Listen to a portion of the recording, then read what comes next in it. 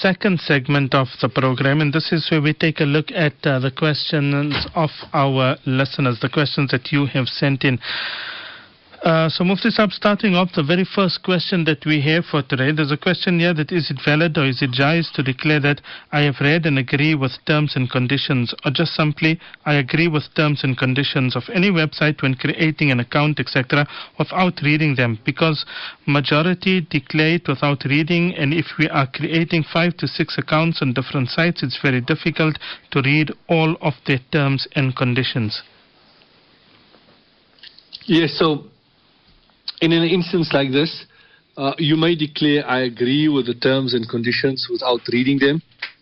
And by declaring that you agree to the terms and conditions, you will now be bound to follow them. So this is based on the fact that, this is common practice, that people do accept it like that, and therefore it becomes acceptable.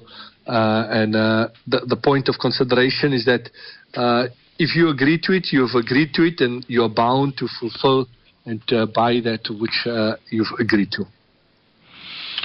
Okay, here's another question. If someone wants to start a business in the U.S. of connecting lenders and borrowers and facilitate their loan and payback transactions like paperwork, transferring money from and to accounts, etc., in return, the business will make money by charging a fee, which is a set percentage of loan amount from both parties. Lender may or may not charge interest to borrowers. Is this kind of business or working for that kind of business allowed?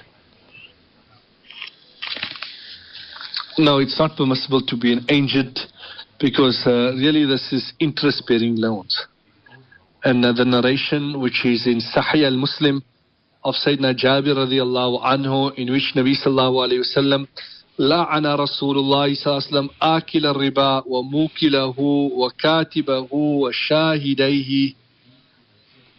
So Nabi sallallahu alayhi wa sallam cursed the acceptor of interest, the payer of interest, the one who records it, the 2 witnesses, and he said, hum sawa'un, they're all equal in the sin. So one may be an agent for a debtor to arrange an interest-free loan and charge a service fee to the debtor. That is allowed, but we do not see why the creditor of an interest-free loan will pay the agent a fee to give a loan. So, in that way, if there's interest in it, one needs to obviously be careful, because this is something very, very serious. Yeah, most definitely. When it comes to interest, it is very, very, very serious. A very serious violation of the Sharia and of the teachings of Nabi Karim sallallahu alayhi wasallam. Another question. I took out a tuition fee loan when I was in university, and I have been charged interest on it. I know that interest is haram. I wanted to ask, will I be sinful if I pay the amount back which I borrowed, but decide not to pay the interest back? Yes, so when a person takes out an interest-bearing loan from a bank or from any other source, you bind yourself legally to repay the loan with terms and conditions which are interest-related. And as we've discussed in the previous question, this is a serious matter. However, now, by you living in a country, by you living in a place where there is this type of dealings that are taking place, and you've willfully engaged in it, you become legally compelled to pay the interest of the loan. And there's no way to avoid paying the interest on the loan, because it's going to obviously tarnish your name. It's going to have repercussions to it if you don't pay it. And therefore, we would say that you should pay it and then make tawbah to Allah subhanahu wa ta'ala for the major sin that you've committed by taking out an interest-bearing loan.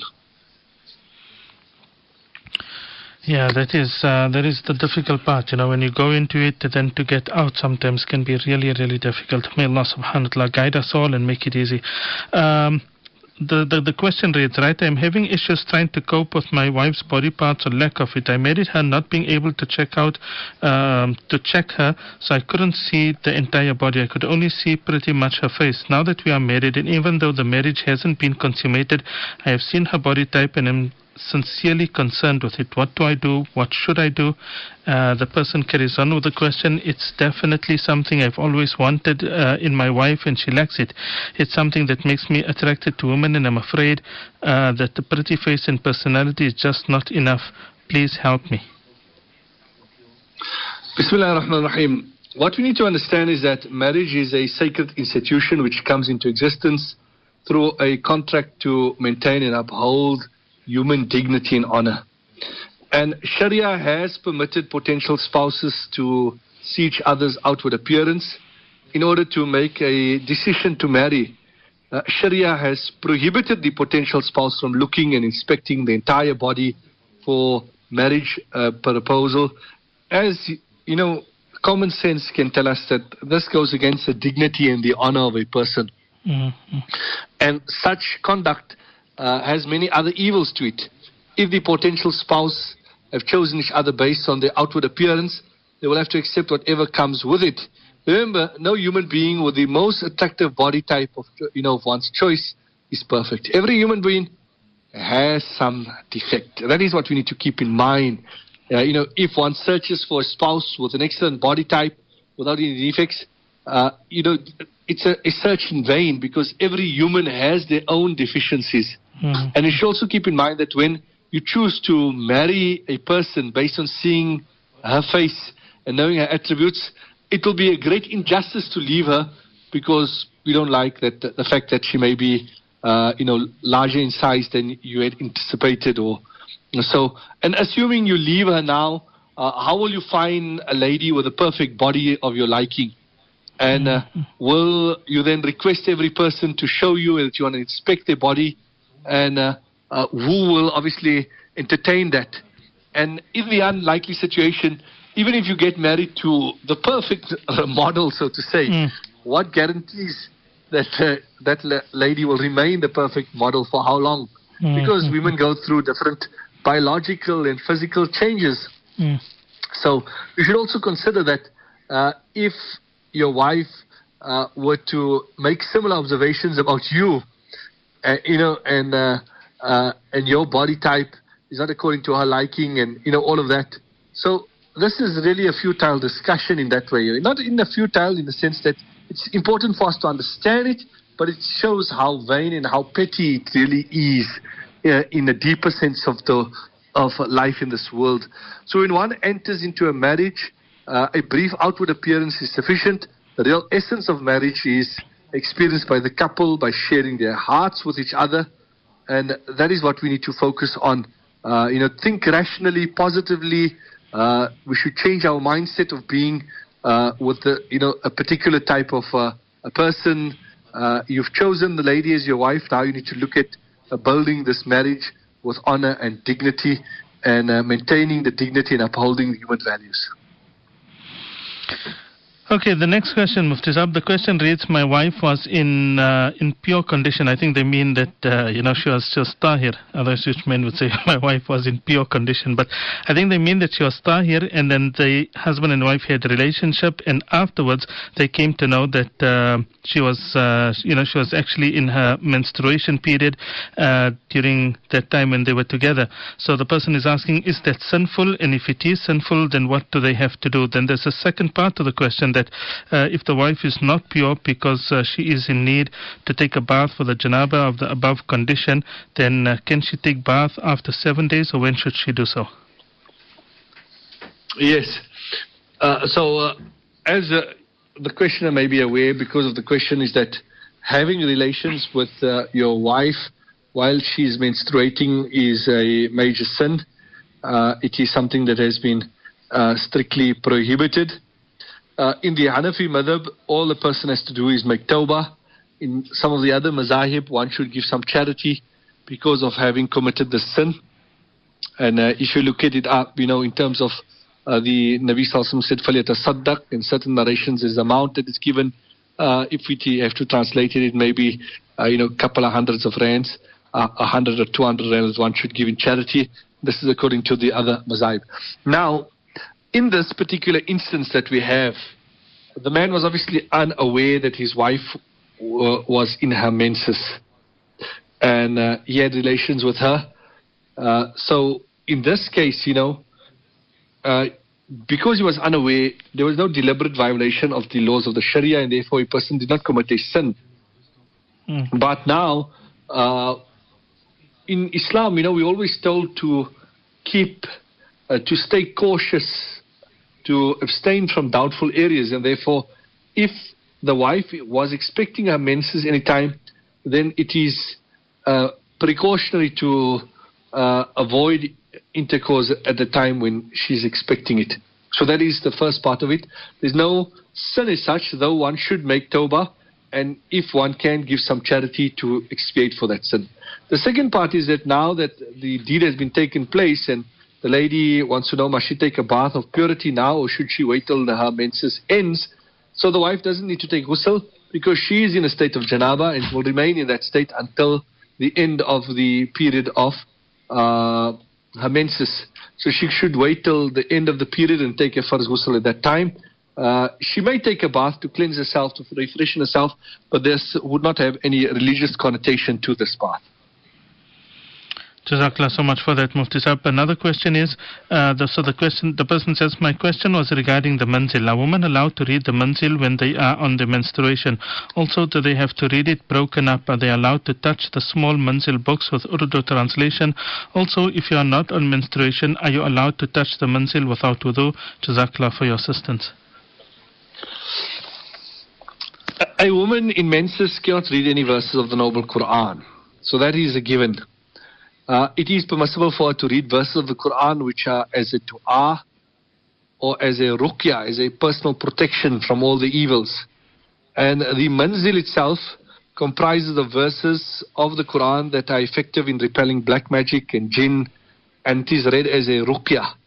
And those verses, the 30 verses of the manzil, it is found in a hadith of Mustadrak al-Hakim.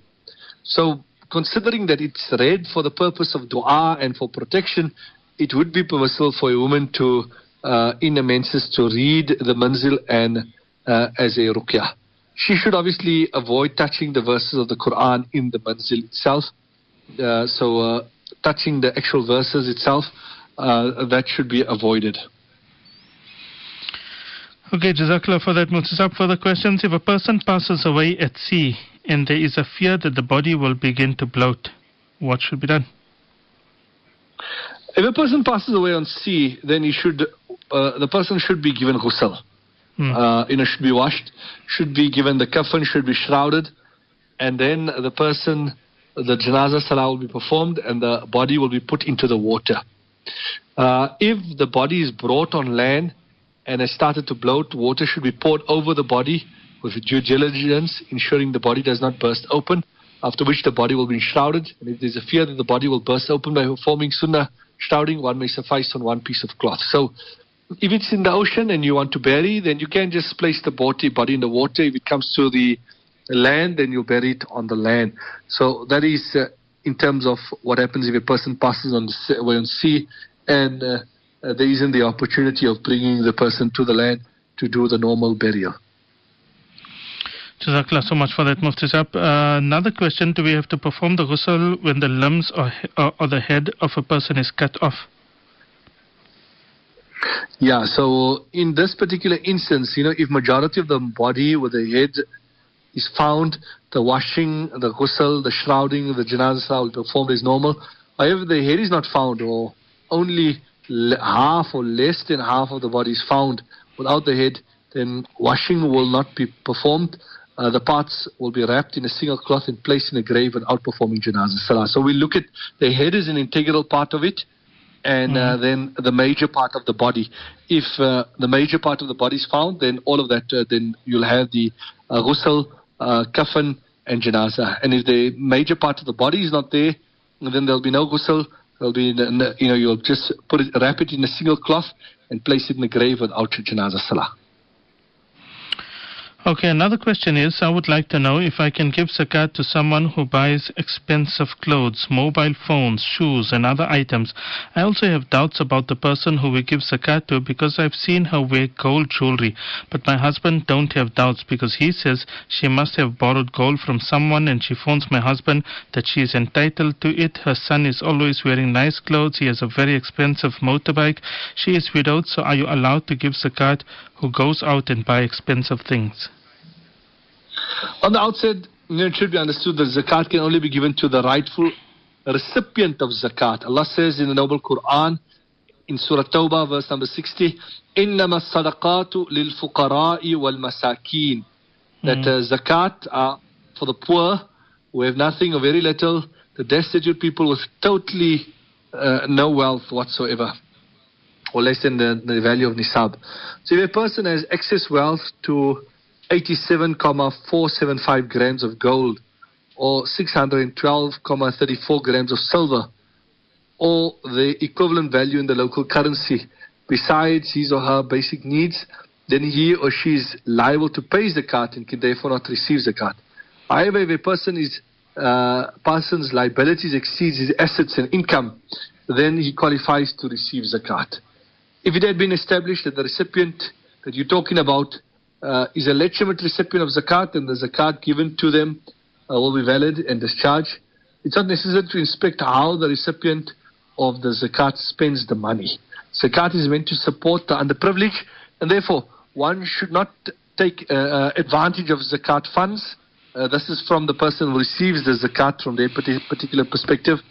And in this particular query, it seems that you are in doubt whether or not the lady is a worthy recipient of zakat. We advise that, before you discharge your zakat, you thoroughly investigate whether or not they are eligible to receive zakat. If you still don't feel satisfied, then we say that you should explain your husband and consider giving your zakat to those who you are convinced are eligible.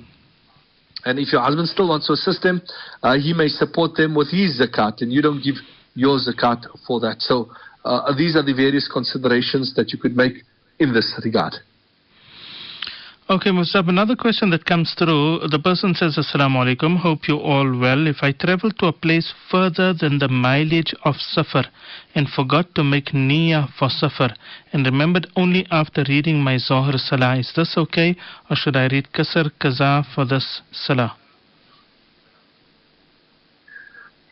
So if the person, when traveling for Safar, you must know that you are traveling the distance of Safar. You don't have to make intention that you're undertaking Safar, but you must have an intention that I am traveling the distance of Safar. And once you make that intention, once you know that you are traveling the distance of Safar, then in that particular instance, you become a musafir. And if you're a musafir, then you'll read the qasr amount. If you did not know about it, or you weren't aware of the distance and you just traveled, then you won't become a musafir. And in that instance, you will read the full amount. Okay, Jazakallah for that, Mufti Saab. I think we're going to have to leave it there. There's still the final air break to take. If there are any questions that you still need to get answered, you can privately message Mufti Saab. His email address is ym@radioislam.co.za. Mufti Saab will then respond to you, or you can wait until next week and then we will take the questions there. Jazakallah to the listeners for sending in those questions, and obviously Jazakallah to Mufti Saab for answering the questions so that we can all benefit and we can all learn. Mufti Saab, Jazakallah so much for your time this morning.